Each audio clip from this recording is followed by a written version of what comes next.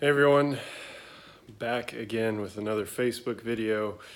I'm walking yet again, mainly because I'm not exactly too happy. I was just watching the World Cup, Germany versus Mexico, and Germany was highly disappointing. So the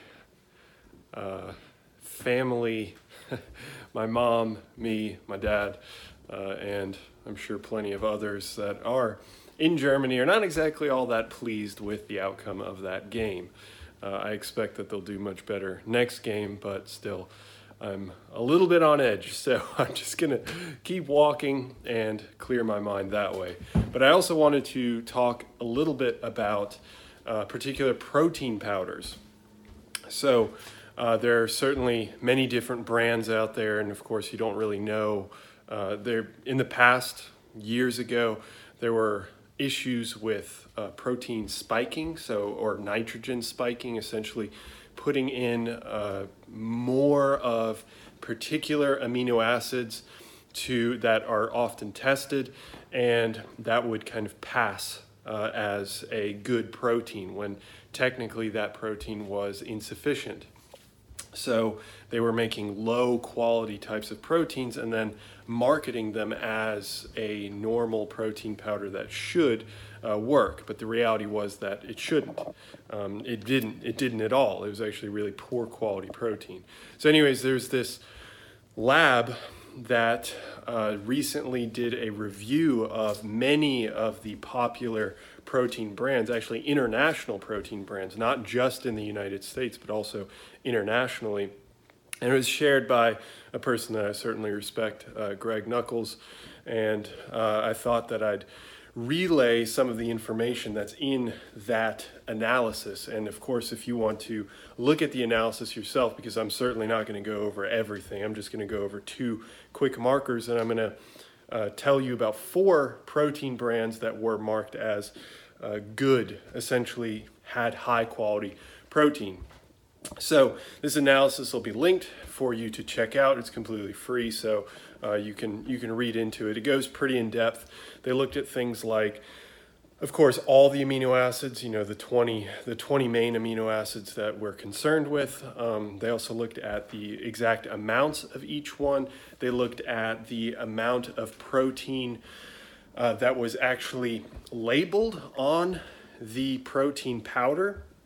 So if, let's say, the label says 1 scoop is 25 grams of protein, how accurate was that? How close was that? Plus or minus X amount. And so I'm going to be telling you about 2 different parameters that they looked at, but they certainly looked at far more than just the 2 that I'm going to be discussing. So the first parameter is looking at just total protein amount. So if they say X amount of protein per scoop, then how much are you actually getting? So is it off by 10 grams, 20 grams, which would be a massive difference, or is it off by just a little bit?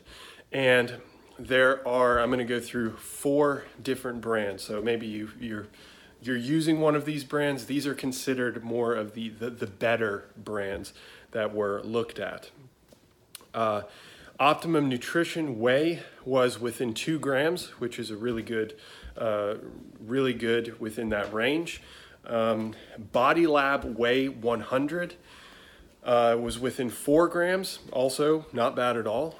And within 4 grams, I'm talking like some of them were a little bit under, by 2 grams under, or may have been 2 grams over, where they actually underreported the amount of protein that they got. There were actually a few protein brands that did actually underreport the amount of protein that they had in their brand, or at least based off the tests that this lab did, which is kind of interesting. You'd think that they would want to get as close as possible, because it is usually a benefit to say, hey, we have more protein in our protein powder.